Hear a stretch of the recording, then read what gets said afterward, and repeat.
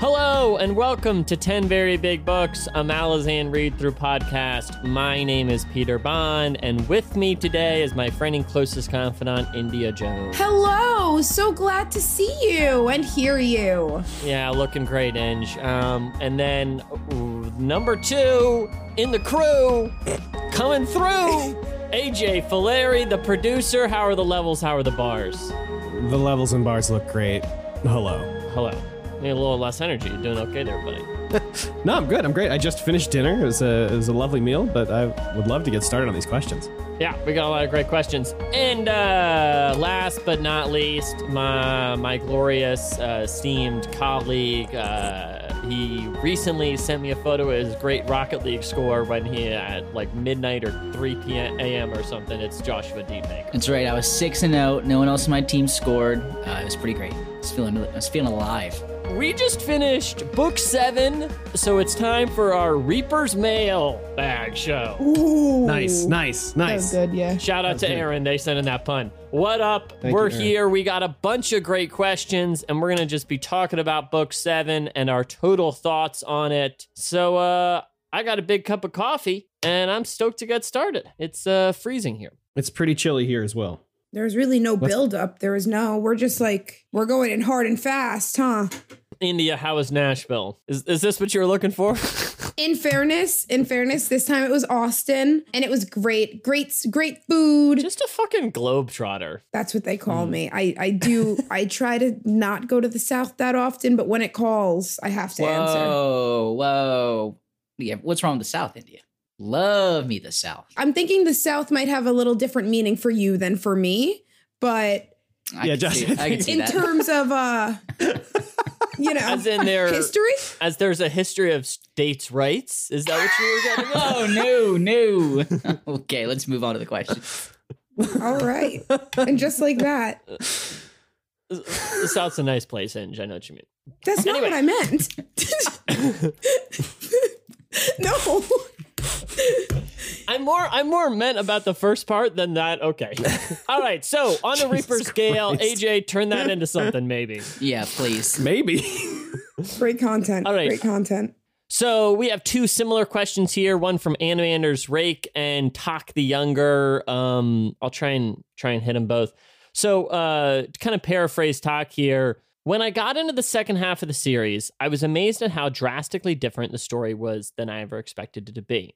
I assumed Perrin was the stereotypical fantasy hero and that the story would be about the Empire itself and Lassine's rule and Dujak's rebellion against her. Thinking back to it, when you read Gardens and Deadhouse, are you frustrated or pleasantly surprised that the story has taken such unconventional turns and it's converging on a third continent that wasn't even mentioned in the first couple books? And Animander's Rake has a similar question here about just, do you understand maybe why the book started in Gardens or why was Deadhouse Gates needed? So in India, what do you think about where the story starts and kind of where we're going now and where we are, kind of now that you understand? Great question. Great question. So do I like it? I don't love it. Do I understand why? Absolutely. I think if you can commit to getting through these books, the reason that he wrote them in the way he did starts to make sense, because every book you put together a little bit more, and every book there's something that you learned before that is extremely relevant and makes let's not say it makes total sense, but for example, like the Azath houses, what the fuck was that? Back in book 1 even. And we're still, like, it seems like those little things that were put in there where we were all like, what the hell is going on here? Makes a lot more sense now, understanding the context behind it and the grander scheme of the plot, the grander plot of the book. I don't know. So I at first going through it, I would be like, and I was like, why is this happening? And we always end up somewhere else and it makes no sense from where we were. But now as we're kind of getting closer to the end, everything somehow, don't ask me how it happened, does seem to have a place. Yeah, that's my take. I think that's a good take. Yeah, Thanks, guys. A lot of the times when I think about like how these books are structured and stuff, I think about like the beginning epigraph or whatever it is from Gardens of the Moon that's basically says like, this is a history, or this is like a part of a history of the Malazan Empire. And I think looking at these books instead of as like one big cohesive story, even though they are one big cohesive story, I think looking at them all as like just like different chapters in this, you know, the Malazan history book that you get in high school or something. You know what I mean? I think looking at like that kind of helps me at least kind of contextualize like, oh, I get why we're like leaving characters behind for this reason or whatever, or like why we're going to a completely new continent. It's just because like that's where stuff is happening. Josh, let me, I want to hear what you think about this, but I also want to kind of throw you a saucy take that I talked about before on the show once. So my friend reads some of these books when we're out to dinner and he finishes Reaper's Gale and he's telling me what he thinks about the books. And he goes, you know, after reading this, I don't really know why we read Midnight Tides. Couldn't we have just come to Letheris and learned all of this when we got here? And I wonder what you think about his opinion in regards to the necessity of Midnight Tides in this series. Your friend had a crazy take. Midnight Tides is so essential for the. I really think I've never read a fantasy series this big because like why would you? Unless your friend forces you to make a podcast about it. Correct. I asked. Yeah. Mm-hmm. Asks. Do you want to do this podcast with me? Also, I'm moving to Japan. Yeah. It's the only way to stay in contact with me. So I think in a book, in a series like this, where like the whole shtick is just all these relationships and the way that they just expound upon each other and they're layered and all of these like dramas that are played across multiple continents. I feel like you need all of that background info for like some of the highs of these later books to really hit. Like at this point, and I think the reason is because we could come into this book without Midnight Tides if every character or like all of Letheris and the Eater are like comic book villains, you know, and like their whole shtick is villains. But in this book, that's not the case. Like there's so many nuances and you cannot introduce all those characters and have them have that sort of depth to them if we didn't have those last books. Like if we go to another continent now, which I know we're about to go fucking east or whatever, they've got to be. We cannot have this level of characterization. There's only 3 books left. I cannot imagine that we're going to get a whole. You know what? I'm going to take that back because we are definitely going to get a whole new cast of characters in the next like book and a half still, and they're all going to be, you know, mainstays or what the fuck ever. So, yeah, your friend has a crazy take. Yeah, I mean, I agree. I mean, I think it's one of those things in regards to why we started with Garden of the Moon. I mean, I agree with Angie. It's one of those annoying things where I feel like it makes a lot of sense when you think about it, you know. Mm-hmm. But it also depends on how you define the story. I think if you really just define the story about the Bone Hunters and what they do, then like, yeah, I guess you could like cut out a bunch of stuff, you know. If that's the story you wanted you to tell, which I guess is in some way the story of this series, but not really. That's not really the full scope of it. So I think the way AJ put it is really, really smart as calling this like we're basically reading the history of this era of the Malazan Empire. Yeah. Well, that's how I think that's literally the epigraph of book 1 of Gardens of the Moon. I think it literally starts out as like, here's a history. Oh, here we're going. This is a story about compassion at the end of the day, guys. Yeah. Story about compassion at the end of the day. Story about compassion at the end of the day. So here's one I want to plug from Krieg, who actually had a long question, but I wanted to pluck one paragraph and kind of press you guys about it. So here he goes. People often bring up the subject of all these dead fools being brought back to life. Compared to other series out there in really any media format, it almost feels like an en masse resurrection of fan favorites, mostly. There are complaints of cheapening the character, plot, motivation, etc. But I think the discussion could use some perspective that is both more grounded and more nuanced than the usual fan rebuttals of themes and catharsis that get bandied around. And then he goes on a bit. And I just wanted to hear, AJ, we do have some people come back in this book, but we also have a lot of people not come back. But I'm still curious about your opinion and kind of what you think about this kind of line of thought, line of questioning. I don't know.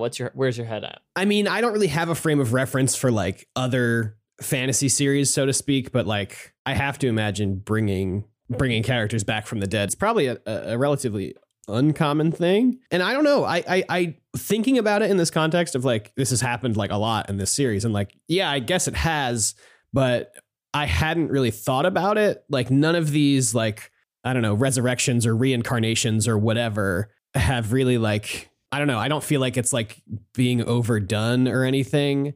And like I don't know, like people complaining about it cheapening the character. I don't think you need to have a character die in order for their arc or story to have meant something. You know what I mean? There's no inherent like virtue to a character dying. You know what I mean? Like just because a character dies doesn't mean like, oh yes, they saw their story through, or like they really fought for what they believed in, whatever. Like I feel like characters can still have those things, and that stuff can still be true about them without them having to like die at the end. You know what I mean? Yeah, but I do think like when characters die, it is kind of like there's like a drama to it that gets established in a way, but also that's really dependent on whether you're even invested in the character in the first place, right? Sure, yeah, but I mean like a character like, I don't know, Tak, for example, I guess. Like Tak has died and come back to life. He has like, while he was alive, he was, basically just a husk of a person by the end of it. And I don't know. I guess I don't really have like a full thought on this, like a full completed thought on this. But I just don't know if like, I don't think Tak dying and then being resurrected into an Aster like made his everything that happened before that like cheap or anything. Like all the shit he went through was like wild and awful and like meant a lot, I think, in the long run. And I don't think him being like gifted with the gift of life again makes that any less meaningful. Didn't he die again anyway? Yeah. He did die. He did wind up dying again. Yes. So it's like, honestly, isn't this all just like part of the journey? He didn't like, the death, the resurrection, the death. Call him Jesus Christ adjacent. What? Death, resurrection. Big JC, I don't know if you know, Josh, he died for your sins. I feel like there's not a ton. I mean, this book has the most resurrections, and there's 2 of them, And one of them doesn't really count, because Onrak wasn't dead. He was just Nymass. I feel like if we were... Yes, go ahead. Hedge. Yeah, so that's the other one. Bryce? Did Breeze really die? Yes. Yeah. Well, yes. That's your opinion. That's up to interpretation. And it's possible that I forgot about Breeze. I mean, I get it. He's in the book for like 3 scenes. Yeah, but they were 3 epic. very sexy scenes. So Very sexy. I can't believe I forgot. Anyway. I feel like, but like all the people getting brought back had to go, with the exception of Breeze, who just, had a finger tampon thingy. The rest of them had to go through some shit to get back. I feel like it's not cheap, It's not like we're bringing back a Whiskey Jack, like book 4 or something, Most of these characters we've like sat with their deaths and mourned them and gone through all that by the time they actually come back. I agree. Yeah. And even with a character like Breeze, like he died and then not 20 pages later or whatever, they were like, oh, here's a finger. Like the, Featherwitch picks up the finger and it's like, oh, okay, well, there's something's going to happen with this. But it didn't make Breeze's death and subsequent resurrection any less like wild. Like I was still fucking heartbroken when Breeze died and I was hyped when he came back to life, Mm-hmm. Yeah. I just got to link this other question to this since we mentioned our Lord and Savior. So this question comes in from Ryan. Beak is a newly introduced character in Reaper's Gale, and other than his hidden talents for being crazy powerful, his defining feature seems to be his innocence. Given that he was introduced seemingly in order to be sacrificed to save the Bone Hunters, it doesn't seem crazy to assume that his innocence, which none of the other soldiers can make a claim to, is thematically important. The soldiers who are protected by Beak's magic are purified, cleansing the dirt and grime and blood from their bodies and turning their hair white. I see a lot of Christian imagery here, with Beak taking on a Christ figure role, dying to save the Marines. I'm supposed to be using this space for a question, so my question is this. What do you think Erikson has planned for Tavor's army that he felt they needed to be baptized first? Josh. So hard fucking question, I think. Personally. Threw that one to my boy Jay. Yeah, I mean, they're gonna go to the east where the bad things are from, which I don't like. What's even fucking left on the mortal plane here that we don't know about yet? Are we gonna go to the land of the Kachin Shamal or whatever? I don't know. No one knows. It's all bullshit. I would say though, I don't even feel like Beak's the only Christ-like figure. We talked about Coltane before. Yeah. We've talked about I mean, I feel like there's lots of Christ-like, Yeah. I don't know if I would even describe Beak as like, and Christ-like, sure, but it's more of like Beak is kind of martyred in a way, but not necessarily like Christ just like The- generally The innocence thing is a really interesting take I hadn't thought about. Like the soldiers in this book, more so than any other book in the series so far, are just like crude, kind of terrible humans. And like it's painted as acceptable based on what they're going through and what they know they have to go through and that they're all likely going to die. And it's really innocent. I really like that take though of like Beak going through the same shit and maintaining this air of innocence and then just kind of passing that on to everybody. I do think that'll be really interesting to see next book. Yeah. Assumedly, most of them will learn jack shit, but we can hope. Yeah. Also, they did take that innocence and then just like slaughter a bunch of people in the city. So For the good of the people, you know, exactly. just like Christ would want. Okay.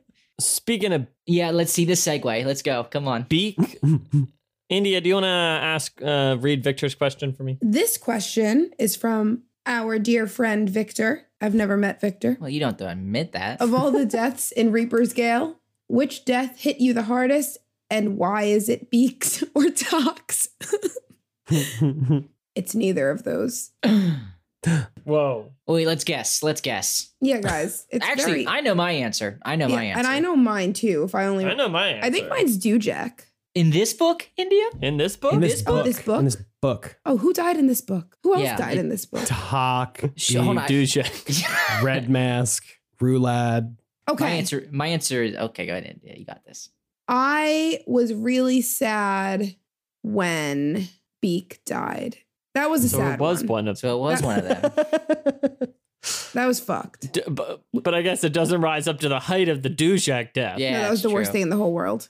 Not the whole world. That's Are you sure you're not thinking That's- of Whiskey Jack? Dujek died so of you talking about sickness in a Whiskey Jack? tent, and Whiskey Jack was murdered on a hill. That's not who I meant. Neither of them. what is going on? Who are you, You thinking didn't of? Are you sure you didn't mean Whiskey Jack? I'm positive. usually No, are- no, he had the broken leg. I got hit with the leg. Yeah. No, that wasn't it. All right, That- Ange, that why don't wasn't- you go on a mind journey? I would love to know who. Coltane? Yeah, oh, on Coltane? the crucifix. Coltane's is pretty brutal. Coltane! There we go. Coltane. I Yeah. see. There we go. Poor guy. TBT. But yeah, Beaks was sad too. But nothing really like, I feel like in this book, so many people died, so many, that it was like hard for me to give like anything like more. Cause I was just like waiting. I just kept, you know, when you're anticipating it. So once it happens, you're like, oh, Yeah. but I'm not surprised because everyone's dying. Mm. Honestly, I take it all back. I'd like to completely restart this question. Worst death by far, fucking Kettle. How could I forget? Oh my god, I forgot about Kettle. That's brutal. You're right. Number one, Wow. not Beak, not Talk. Kettle was like 8. That's fucked up. She was like Well, 800. And the whole thing, and that we were all just kind of waiting for her to die. Yeah. There you go. You heard it here first. My answer for the record is everyone except for Fear. And that's because I still don't like Fear. And everyone on the Discord who said I'm wrong, you're wrong. Fear sucked. Nice. Real answer though is Rulad, honestly. I feel real bad for that kid. Mm. Yeah. Josh, funny you say that. I have an email I wanted to read about that. We got a guy Tom wrote in and said, while Reaper's Gale isn't in the top 3 for me, I found the final scene between Rulad, Carso, Withel, and the Crippled God to be one of Yeah. the most haunting. And it Yeah, stuck with exactly. me much longer than I expected it to. The desperation of Rulad to see Troll, the brother he had shorn for speaking truth to power and seeking forgiveness. Carso recognized Rulad's youth and feeling a pang of regret before killing him, and then Withel hearing the crippled god bawling to the sky, its terrible sound, and never wanting to hear anything like it again. I found it chilling, and it was the first time I felt compassion for the crippled god. And Yeah. also, Tom offers to buy us a beer forever in Australia. So, Hell yeah. Oh, nice. AJ, what about you? Beaks is pretty sad. I mean, I don't know. I mean, yes, Beaks is sad, but also, you know, he's reunited with his brother again. It's very nice. We get we get to see him go Now, through Hood's that's, gates, which that's is pretty heavenly Jesus-y, you know, whatever. that's pretty Jesus-y, I suppose. But I think that's partly why that was so like if Beak had just died and like given this grand sacrifice and had the whole thing of like, you know, purification is final, like that's still like pretty heavy. But then getting to see him like meet back up with his brother on the riverbank is just like breaks my fucking heart, dude. But I feel like I'm kind of obligated to say Trull. That's mine. That's mine. But also like I think that might be right because just like I don't know, before he died, he just had like every last thing that he had taken from him, and then he is just unceremoniously like assassinated. It's just like we keep saying people who died, and I keep going, fuck, I forgot they died, and that is sadder. Troll's definitely the saddest. I thought it was Tok originally, but ugh. And Tox is sad because we see Tool like I know. lose his shit about it. Like Trull has, he had Saren, I suppose. He's got a baby on the way. We'll never meet. Yeah. Please. I don't know. It's just I don't know. Trull's is sad. Boy had been through a lot, and then he saw his brothers die, had to leave the woman that he loved, and then was killed. Like, damn, Josh, do you want to read Zeta Striker's question? Yeah, I got it. Zeta Striker asks, at the end of House of Chains, I replied on Twitter that I felt there was a book later in the series that handled its style of tragic anticlimax better, and this was it. The vast majority of stories in Reaper's Gale seem to end either prematurely, as characters die off, or resolve in surprising ways. Only really Rulad versus Karsa plays out the way the build-up throughout the book implied, and many stories like Red Mask's and Skabandari's daughters fizzle out unceremoniously in service of other characters. But I still find moments like the Udanas group just falling apart, Tok almost seeing Tool again, and Troll's surprise death really impactful in ways that the Ghost Army and House of Chains just wasn't. So in that in mind, how do you guys feel about the comparison between the endings of both books, and why do you think Reaper's Gale succeeds where House of Chains didn't? What do you think, Josh? Another fabulous question. It's a great question, Zeta Striker. It's better than I could put it. And my answer is that I don't think these books are the same at all in terms of the endings. Interesting. I think he's pretty hot on it, to be honest. I get where he is coming from, and maybe a little bit more removed from this book, I would agree. But I feel like this book ties everything up.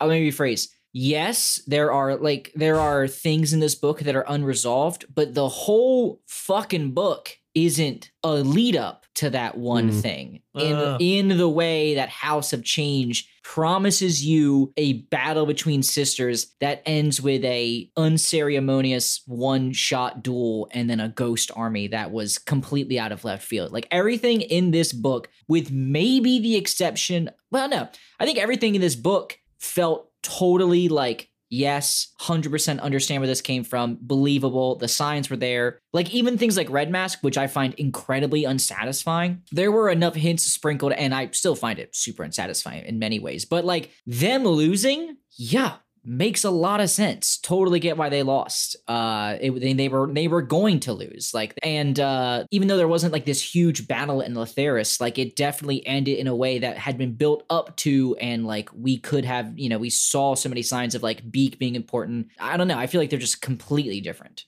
And again, there were so many fronts in this book, so many characters in different, completely non-converging places that just because one or two of them ended kind of with a whimper doesn't mean that the book itself did, unlike House of Chains. I just want to say I 1,000% agree with Josh. I do not find any, I think it's totally different as well. That weird ghost thing was so fucking weird and out of place. Whereas, like Josh said, a lot of the writing was on the wall, and whether or not you decided to pick up on it and think that the underdog was going to miraculously win versus the giant army, that's kind of on you. I don't know, man. Okay, finish your point. Sorry. Like with the sisters, the one that died randomly with the were they what? Talani Mass? What were those people that killed her? MS. That was like a little bit off, but even that kind of made sense because you had the idea that they wanted to fight for something. I don't know. I don't see much of a comparison either. I don't know. I feel more aligned with the question asker here, because I do think this book kind of fizzles out in a way. And I think Steve wanted it to fizzle out, but I don't think it's, it's much closer to House of Chains and a fizzle than it is like, a traditional Memories of Ice, Big Bang, we're all in, choral banging, So I don't know. I have to say I'm more in alignment, and I do think it's more successful, but I still think I don't know. AJ, what do you think? I don't feel like this book is a traditional climax, Yeah, I suppose not, because we get the big fight in Letheris, and then there's still so much more stuff that happens after that. And like I feel like the fight in Letheris would be like the climax, you know what I mean, in like a regular novel or whatever. I don't know. I think I agree more with Josh and India, where like House of Chains, you're leading up to this. I think it's because House of Chains leads you up to this like singular event that just doesn't happen, or like just like kind of exactly. just like, you know, and where there's so many threads that do lead to this climactic ending. And just because of like a couple of the storylines, mostly the ones with the dragons, just like kind of fizzle out. I don't think that necessarily makes it an anticlimax. I also don't find the dragon one to fizzle out. I do not understand that take very well, just because, at least for me as a first time reader, the fact that we had the one scene with the two sisters when she got the sister out of the ground, and then we like didn't hear from them again for 50% of the book. I just never felt invested in that storyline, you know? And so the fact that the fact that it ended in like a very violent, very fast fashion, like I just never felt like that, like they were Josh, never, yes, go ahead. I'm going to double down on what you said, because I have to tell you, I think that storyline is, you know, fine, whatever. I don't care about it. And it exemplifies this type of thing where, you know, there's all these fucking stories. And what really happened with all those sisters is one of those Malazan things I never super tracked. And I never really got it the first time through. And this time through, I got it, I got it, the gist of it. But it was like, well, it's just not that important. They're there. They're kind of like evil schemers, and they do their thing. And it just was never this huge thing that I globbed onto, because the book doesn't put a lot of time into it. It's not that important. It just, there needed to be tension while those people were together. You know what I mean? Like there needed to be a reason for tension to remain heightened. And also because I think it played beautifully into the next scene of the other group arrive. I mean, that's really why I was there, right? So that half of the group wasn't there when Udenaz's group arrived. Like, it's not so much that it wasn't a fizzle out where it was like, oh man, nothing happened. It just like, it ended, and it was like they were kind of setting this up as to be like something was going to happen, and then that was what was going to set that storyline off, and then that thing didn't didn't happen. So I was like, oh, all right. Like, for example, of a fizzle out, Ikariam just leaves. He just walks away. Disagree. I think that is the climax of the book. I think the climax of the book for me is Ikariam. The climax of the book is Ikariam just leaving. Is Ikariam, that house just kind of doing its thing. And look, Peter, I got bad news. I've not read the rest of the books yet. I actually knew that about you, Josh. Yeah, well, most people don't. I usually lead with, "Hi, I'm Josh. I've read Malazan." How's that working out for you? Pretty great. No one talks to me, and that's the goal. I super feel like that moment is such a turning point in this series. And by the way, if it's not a turning point in this series, I'm gonna be fucking livid. If like this is not a very important thing in the structure of this book, is Ikariam figuring out this thing and activating it and going wherever the fuck it brought him. So that was my favorite parts of the whole book. Well, listen. Josh, can I tell you what, AJ? I was going to ask if I could tell you what I think happened with Ikariam. If you're going to tell me he went back in time, I'm going to be pissed. Yeah, my whole thing is that Ikariam, it just lives in cycles, and he has now just gone back to the beginning of his cycle, and it's just going to start over again. And maybe that's like we get kind of a spin-off book about that or something. I don't know if that exists or not, but maybe it comes back up later in the series. But part of me feels like that is the end of Ikariam's storyline, and if you want it again, you have to go back to Deadhouse Gates and meet him again. If Ikariam never came back in this series, I would if we get to book 10 and Ikariam's not back, I will look up and see if he appears in book 10. And if he doesn't, I will not read book 10. That is my promise to you. I want to say Ikariam has one of the most unsatisfying storylines that I've read thus far, because everything about him is just a mere suggestion. Like nothing is concrete. Everything's like, well, looks like Ikariam was here. And it's like, but what the fuck does that mean? There are so many characters in this book that are like sitcom style classic Ikariam, and like it's very weird that that's the one dude has had such an impact, but like also most of the series is completely unnoticed, and everyone just goes, "Who's the fuck this guy?" You'd think if there's been an immortal half-blooded Jagged for the last 12,000 years, that everyone on, I'll tell you right now, if there was anyone like that on Earth, 100% I would know what he looked like. I agree. I would have Googled him multiple times. Yeah. Well, okay, but I don't think they have Google, to be fair. All right, they've got magic, AJ. They don't need It's Google. better than Google. It's don't real all Google. have Hey, magic Makra, anyway. what's that fucker look again? The 12,000-year-old guy? Boom. Makra in your head. Got it. Done. AJ, do you want to ask Ampersand's question here? Kids these days with their Makra. Nobody lives in the moment No anymore. one lives in the moment. Yeah, this one comes from Ampersand on Discord. Thank you so much. Why do you think people have more compassion for Fellison than Featherwitch? Both experienced trauma and were shaped by their environments, yet Feather is seen as a quote-unquote bad character. Oof. Good question. I think it's a good question. Yeah. I could write a book on this question, I feel like. Yeah, right? Yeah, this feels like something you could do a thesis on. Yeah. I don't know. I don't know about that. Why do you think you're going to do a thesis on it? I just think it's complicated, I think. Please. India? Somebody else talk. India, go. Yes. Miss Okay. Jones. So here's my thoughts. Miss Jones. Thank you. Call me by my single name. Because I'm not married. Nice. Get at me in the comments. Yet. I don't know. Inch. Okay. Fellison is a child. Number 1 point. The likeness of her, I think we can compare more with Kettle. Like, obviously Kettle's way younger. Well, but also old. You know, she's been around a while. She was a kid. She was a teenager. Like, you can't compare the actions of a sassy teenager to a full-grown woman. Also, Fellison wasn't like, I don't know. I don't think Fellison kind of stumbled into power. Fellison wasn't looking for power. She was forced into it, kind of, and then was like, okay, well, I have literally no other options. This is how I have to survive.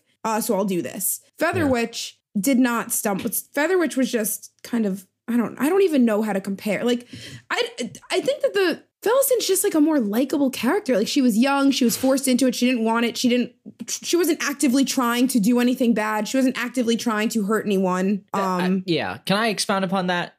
Correct me if I'm wrong, Peter. But like, we get to see Fellison, quote unquote, society, you know, in the camp of the apocalypse, even when she's being controlled a lot by Drishna. And there, as far as I remember, they did their best to keep things pretty chill there. I don't recall there being slavery, because I'm pretty sure the Malazan... There was the guy that raped the children. There was that guy.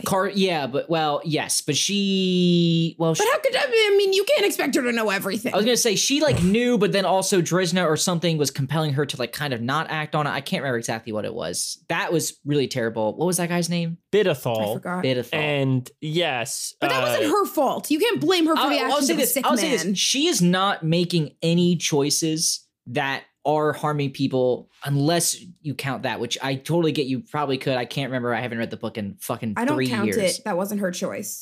Versus Featherwitch is like on the record multiple times that in her world, slavery super duper still exists. And she's just going to like enslave everyone that she hates, make them miserable. And like routinely is just like power is for the strong and crush the weak beneath your heel. Yeah. I think to like the basest way that I can think of it is like Fellison was in search of control of her life, like was just in search of control. Ooh, I like and this. Featherwitch was in search of power.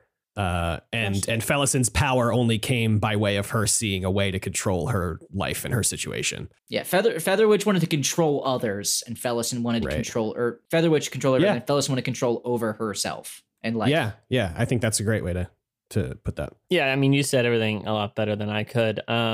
Yeah, I also think there's just a meta stuff where, you know, we spend so much more time with Fellison. She's like a primary character I would say she's almost the main character of the second book. Yeah. And Featherwitch, we really only see a little of, which I think always does play a role into it. And additionally, we usually see her from Udonis's point of view, who she is nothing but rude to usually. And to underscore India's point, Fellison is 15 at the time of Dead House Gates. So that's crazy. Yeah. How old's Featherwitch? She's like my gut was always like 19 or 20. What? Really? Oh, I was feeling more like 27, 28 vibes. I felt very I could see that. I could see that with Fellison. I mean, in my head, she was still somewhat childish to me when I remember thinking about her as the caster of the tiles. Like she was still like the new kid on the block with Featherwitch is 18. See? Well, okay, fine. Then no difference. cut her a fucking break. She was just a bitch. All right. 18? That's what I always say. I always feel like she was really imagined young. her was older as well. That did surprise me a bit. Yeah. Well, and keep in mind, she's 18 in Midnight Tides, and as we all know, Reaper's Gale, it takes place both 30 years in the future and also 3 months in the future, simultaneously. Take your pick. Yeah. Featherwitch is either 48 or 19. For whatever scene you're in, for it to make sense, pick that time. That's how far away we are from that last book. Yeah, I mean, listen, I have some compassion for Featherwitch, but when it comes down to it, she did a lot worse stuff than Fellison did. That's how I feel, you know? Yeah, I mean, for sure. ultimately, that's what I feel like what it comes down to. Fellison, I think when you count up the sum of her tasks, I don't really feel like she did that bad of stuff, you know? I feel like what Agreed. some people get a bit annoyed is that she was like mean to Bowden a few times, and like, I don't know, Bowden go pound sand. I don't give a fuck, you know? Yeah. I don't know. I feel like that whole storyline is like constantly misconstrued because at the time she's 100%. being mean to Bowden, she is like fully in the throes of addiction. Yeah. Yeah. and stuff. You And cannot it's like- blame. I look. I want to. Can I? Anyone who quarrels with Fellison is quarreling with me. I feel opinion. very bad Agreed. about my stance on Fellison back in book 2. Looking back, I feel very bad on her stance. Yeah, I bet you do. And I would like to say that in many times India was right and tried to convince me that I was being dumb and wrong, and I refused. But we all hate Featherwitch. I would say she's one of my least favorite characters in this series. One of my least favorite. I'll say that. Who? Featherwitch. Featherwitch? Yeah. She doesn't even fall into a realm of characters that I really think about. Yeah, in see, my and that's the opinion. thing. She's not even a main character. That's why, to me, I feel like that's more of a main. Like, Fellison's like a character I think about, where Featherwitch I don't really think about, and then she shows up, and I'm like, ugh, she's here. Yeah, sure, You know? when you- Right. I agree. She's pretty secondary. Like, it's like, yeah, trying to make somebody relevant, but they're just not relevant. Nice Guess I try. brought- She was always a supporting role too. Like, and then when she tried to go off on her own, she was just, you know, in a cave. It's like when they do like a spin-off of like a popular group sitcom, and they pick like one side character to like focus on, and it never goes Kind of well. a Joey situation. A Joey situation. There it is. Ravenswood for you pretty little liar heads out there. it's a. yes. I want to see the Venn diagram of 10 Very Big Book fans and Pretty Little Liar fans. I gotta see that Venn diagram. That's where I it's come in. India I and was gonna say, AJ you've got and two no one right else. here. Yeah. AJ, do you want to read Mar Chaos's question? Sure. This one comes from Mark Chaos on Discord. Thank you so much, buddy. You're sitting on my keyboard. Please don't do that. Mark's on your keyboard Mark's on right your now? keyboard? Oh, fuck. No, the cat is sitting on my It's a keyboard. little Get forward off of of my him. keyboard. Oh my God. Thanks, Mark. Get off my keyboard. This book is filled with some incredibly memorable character moments. Twilight at the burning ships, Beak at the killing field, Karsa and Rulad, Breeze Bedixt's glorious return. Was there a particular event that really hit you with some big time emotional resonance? I'm giving my answer now. It's when Lestara Yil recalls her speech, Tavor's speech about our actions being unwitnessed. That's my answer. I've got mine. Every scene where we just talked about Masan Galani's ass. Nice. Ass is so fine you can follow it in pitch black. Love it, Steve. Love it.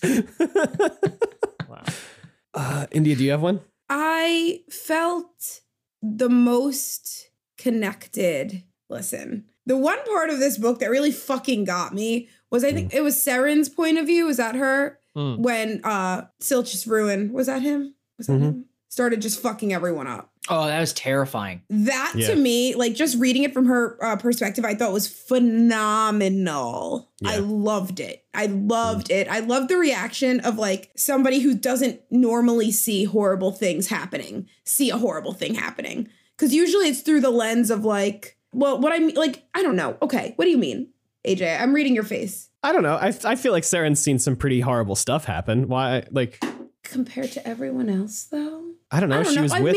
maybe more of the perspective of like not somebody that's like a war person.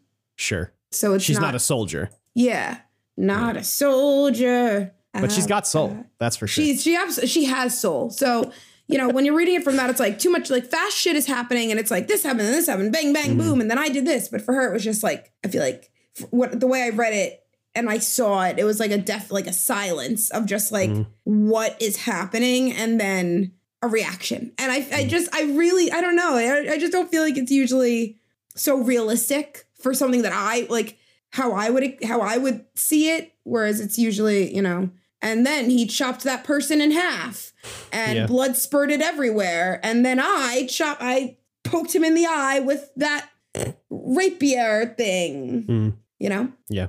I really like that scene. I have a couple. I think the first one that stood out to me was Tok's final scene, like his final battle and subsequent death. I don't know. That kind of rocked me a little bit. I mean, obviously the beak thing, but I think the one that really stood out to me the most thinking about it is like at the very end with Udanas talking to his son just about like the stuff that he doesn't know. And like, even though he now knows everything or something, Imrud just being like, I don't know, he just wants to be with his dad, I think that's really emotionally affecting, I think. And I remember getting goosebumps when I read it. So, Josh, do you want to ask Battle Dad's question here? Yeah, I like this question. Battle Dad asks, does Udanas know that he's a character in a novel? Through most of Reaper's Gale, Udanas is either deconstructing fantasy tropes or pulling information out of his ass, information he should have no way of knowing. He never reveals where he's getting these ideas from. What if the source is none other than Steve Erickson himself, speaking to Udanas through his crazy-ass dreams? Love this idea. We're crossing dimensions, baby. Yeah. I could talk about some Attack on Titan spoilers that like really speak to this from the last episode I watched last night. I think it pretty much answers what's happening here. So I could do that if anyone's not offended. Let's not do that. I don't care. So if Udanas has the Attack Titan inside of him, we don't find out ever in this whole book where he's getting this info from. Udanas says a lot of meta stuff. I mean, like, essentially half of his dialogue is like, it's like we're heroes in a story on a journey, and you're on a quest. He says a lot of this stuff, Can I ask a question? Yeah. How many fucking fantasy books has Udanas read to be able to deconstruct the hero's journey? You know what I mean? I mean, the dude spent his adult life, as far as we can tell, being a net mender slave to the Tisti Eater, who, as far as we've seen, do not appear to be big fantasy fans.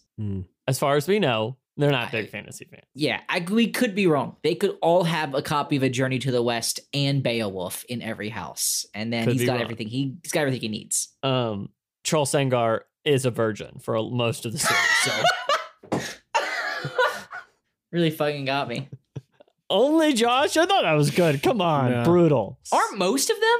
Fear is too, right? He never married. Fair isn't married, isn't he? Betrothed. He's betrothed, but I don't think they fuck. I think what worries Troll, right, is he thinks Rulad's banging her, which would be like wrong in a lot of ways. I don't think he thinks Rulad was banging her. I think Rulad was coveting her. Coveting his brother's betrothed. Was Fear a virgin, Malazan? I don't know. I can't find it. It doesn't say. Let me just look up Fear Malazan. I would love to know more about that type of the Eater society. It just feels like there's like that feels like a more thought out society than some of the other stuff we've been to, and I would love to know more about it. But that's my opinion. All right, I just wanted to include the Battle Dad question. It was a little fun. AJ, do you think he knows he's a character in the book? He says a lot of meta stuff, or does that just Steve's Is that the postmodernism leaking through? Yeah, I think at this point Udanas is kind of a self-insert for Steve. Oh yeah, I'm sure there's some story justification for it, but will we ever find out? All right, I already know Josh's answer, so I want to come to ask India. This question comes in from Maxwell. To me, Reaper's Gale is a book that talks a lot about heroes and subversion. And the most shining example to me is the parallel between Red Mask and Beak. Red Mask is set up to be the stereotypical hero and liberator with badass weapons and a cause that resonates. Beak is nobody, we do not know him, and he is shy and small to everyone, including himself. Yet, by the end of the series, Red Mask fails everyone around him by clinging on his own ego to the point where Sagtrok and Gunth Mok kill him, and Beak is ultimately the one who dies a true hero, sacrificing himself for his friends. This both happens in the same chapter.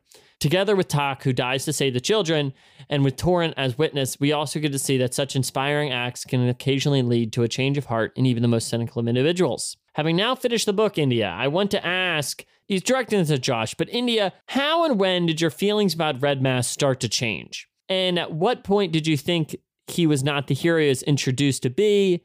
And then this combines with Chris L's question, who just says, do you think the all Drene arc was worth writing?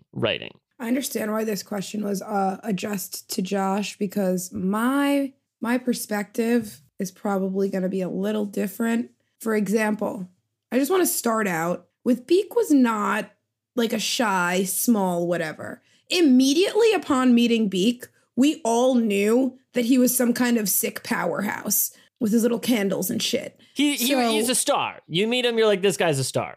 Right. Like, I immediately knew that he was going to do something crazy and helpful, because I just feel like it was very blatant. Red Mask. When did my feelings start changing? When Red Mask, like, led the people, what were they called? The All? Yeah. Mm-hmm. To go kill, like, random people. I was like, this is a little weird. I don't know, like, you're telling, like, the story, you know, says why they're doing it. I forgot why. And that was like, okay. But also the whole perspective of like, that was the perspective of them killing that guy with the sister, right? Was that? Yeah. Yeah. So I think like just to even read how that went down, we were all kind of horrified. And at the time, we weren't really thinking like, this guy might just be kind of fucked up. And like in it for, he will do anything, but still it's not enough. So I think that's when my feelings started changing. By the time he died, honestly, I was so removed from anything that had to, like, bringing up the point of, did we even need the All arc? I don't know why we did. So in my opinion, kind of no. I didn't enjoy it. I didn't enjoy anything about Red Mask. Not that like it was anything like super bad. I just like wasn't invested, which usually for me goes with most of the battle scenes and like the soldier scenes. So I'm not surprised, but also he was just a little bit more like ruthless and like really wanted bloodshed. And that like isn't conducive with being like a good person that wants to like liberate people. AJ, what do you think about the comparison between these two characters? Between Beak and these types of heroism, so to speak. Yeah. So my thoughts are more just kind of like all centric, I guess, in terms of that kind of whole storyline. Because like it seemed like what we were doing with that storyline was showing like another Eater-esque society of like these outsider to the Lethery tribes or clans, people who weren't in this city, like rising up against their oppressors, and then like, oh, the Eater have now become the oppressors. So that's kind of an interesting like, you know, dichotomy, I guess. And then like where the Eater had Hanan Mosag and the Crippled God and stuff and Rulad as their like secret weapon, the All had these K'chain Shamal and Tak, you know, giving them tactics and stuff as their secret weapon. But in the end, and I'm not trying to say like writing always needs to say something or something, but in the end, the way that the All storyline ended was kind of just like,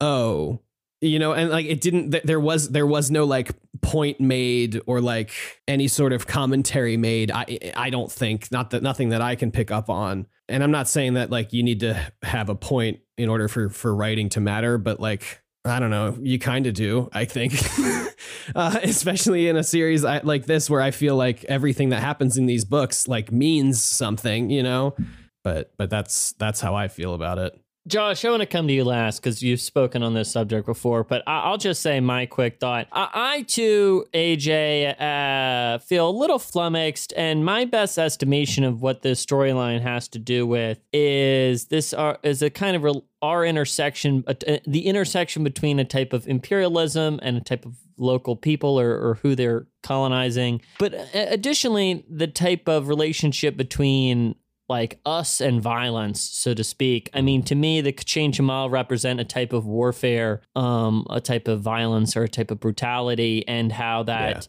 you know, Red Mask wants to wield this, and ultimately it ends up kind of wielding him and destroying him and the people. Yeah.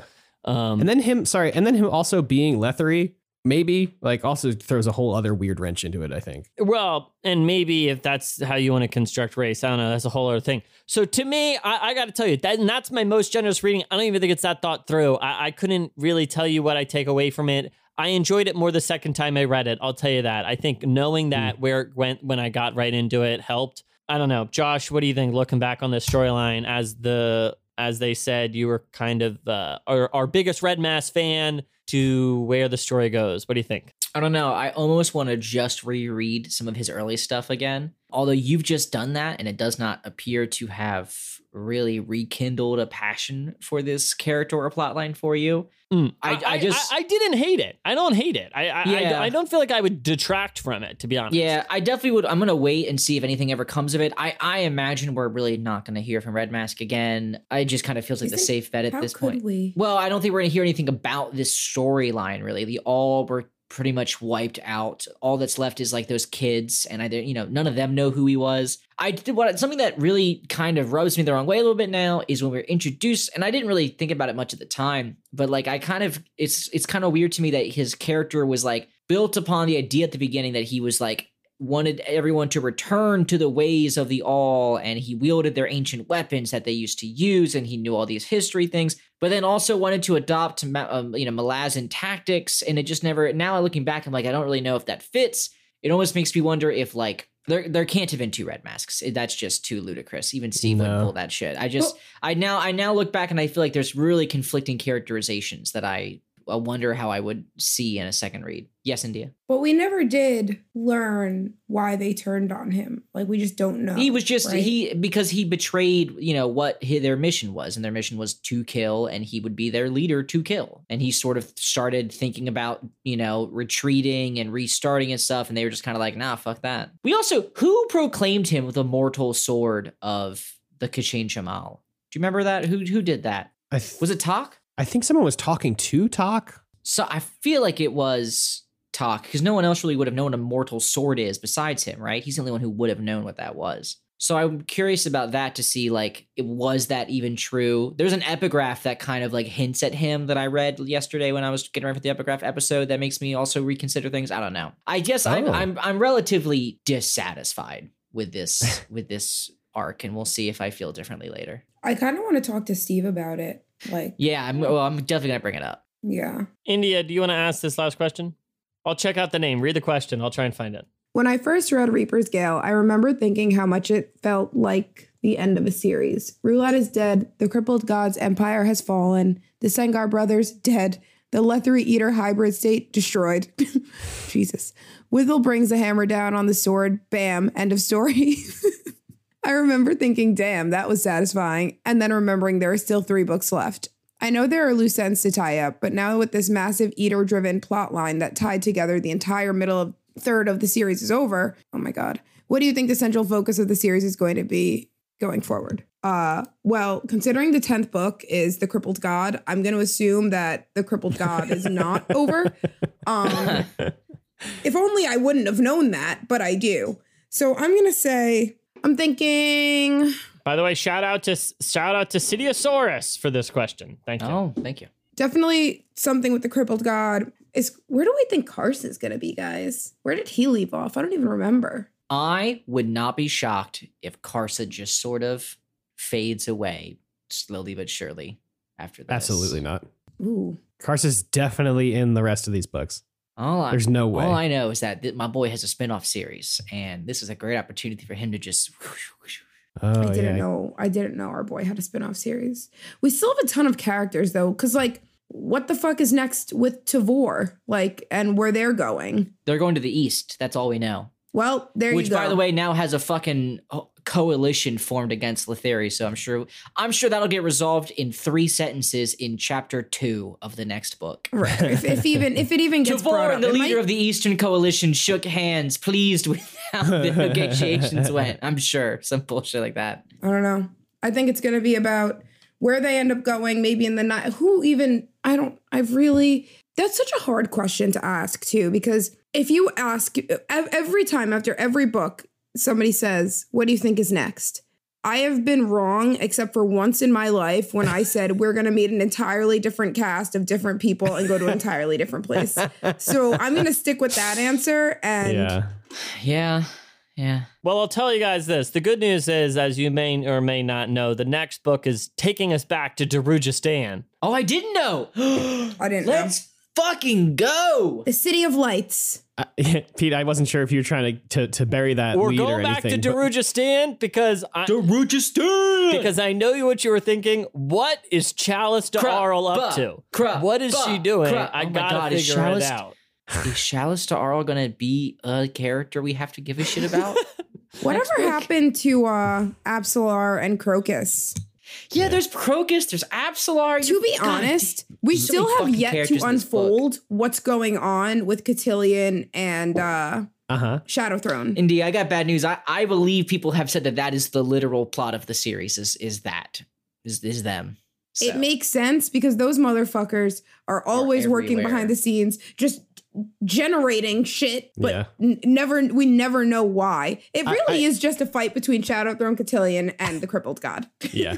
I do just want to shout out, and Bjork is his prophet, because as soon as I opened the mailbag channel on our Discord, they popped in there, only real question, how excited are you to go back to Darujhistan? Immediately, as soon as I opened the mailbag channel. So props to you for getting in there with that banger of a question. Yeah, and listen, we look forward to talking about Toll the Hounds next season. But before we wrap up this episode, it's time to put this book to bed properly.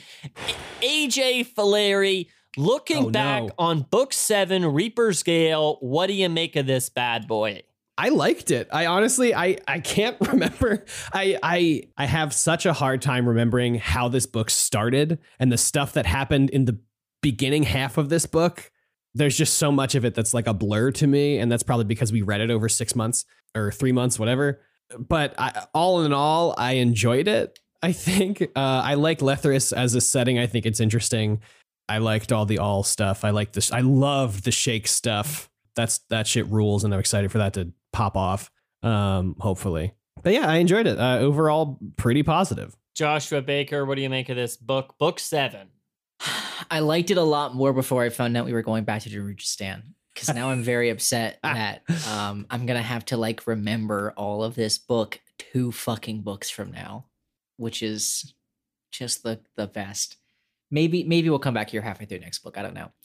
I think this book is fantastic, and I think that what was the book before this? Bone Hunters. Is that right? Mm-hmm. I think every few books I'm like, damn, this series is all right. I now have, when people say, should I read these books? I have transitioned to, look, I'm telling you, if you get to book 7, it's great. That is how I've started transitioning to talking about it. 'Cause I think this book is fucking fantastic. And I think unlike book 3, which is the perfect fantasy book, I think that this book is what is the start of what makes reading this series worth it. If that makes sense. I don't really know what you mean by that. I think book 3 shreds. So book 3 is the literal perfect fantasy book, but this book justifies this series more so because we're only 3 books in at Memories of Ice. Like, that's just a great fantasy book. It's very hard to have book 7 in a series be the one that is just now starting to get threads together and keeping someone invested. And I feel that way very much. So I'm very excited to read the next 3 books. All right, I gotta say, more excited than I was after book 6. Don't fully understand it, but I'm gonna move on. Inge, what do you think? Book 7, looking back on it.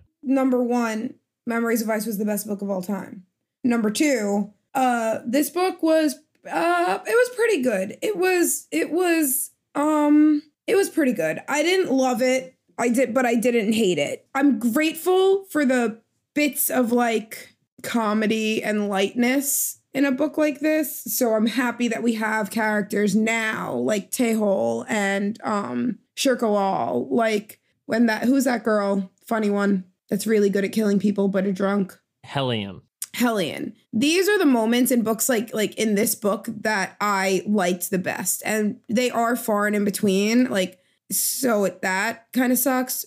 But overall, I agree with you, Josh. If you can get through all of these books, it does start paying off now. Mm-hmm. This was the first book where I think a lot of times we weren't like, guys, what the fuck? I keep saying that, but every time it gets a little bit more like, oh, so I am excited. I'm very excited to go to Darujhistan because it's familiar. Maybe we'll see. There's a lot of familiar faces.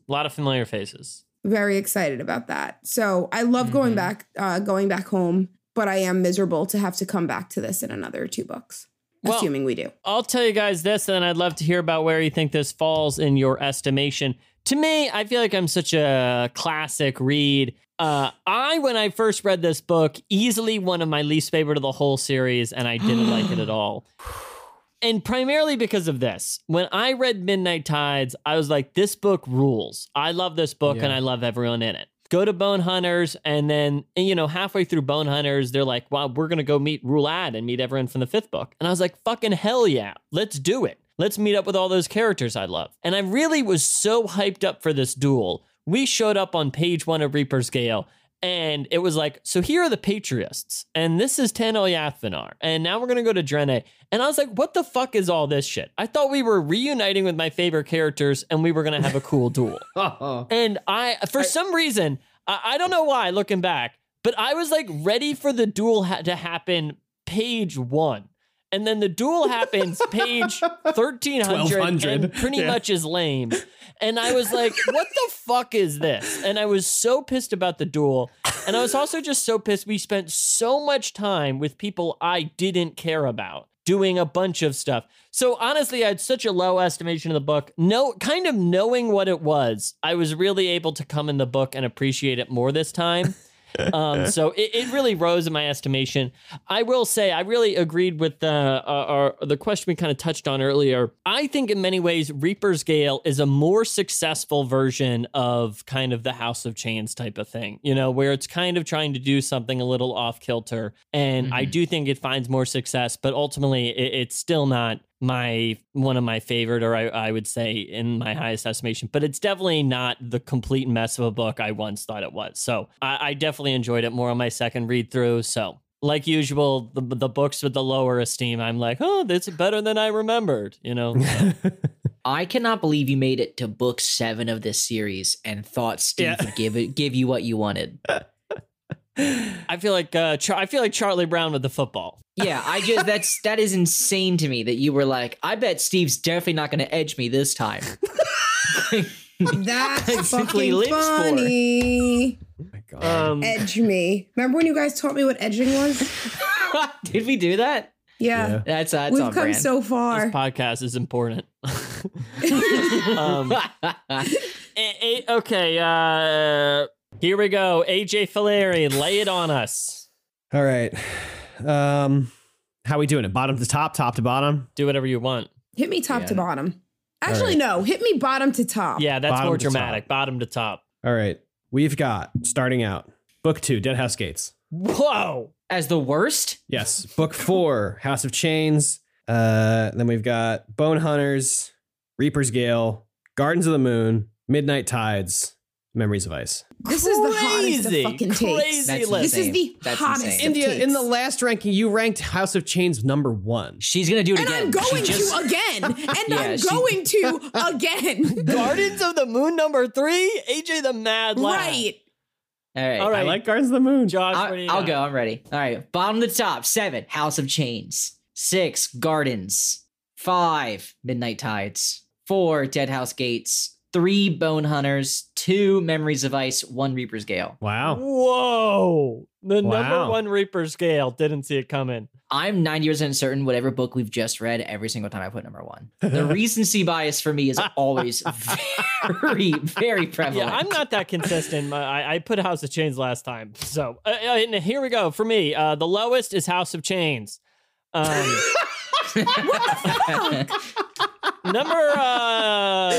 that, I have Reaper's Gale. I don't think either of those books are great. Then we have Gardens of the Moon. These are all in the kind of okay category. Then we get into 4, I think, whole nonstop great books. Dead House Gates, great book. Then Bone Hunters, great book.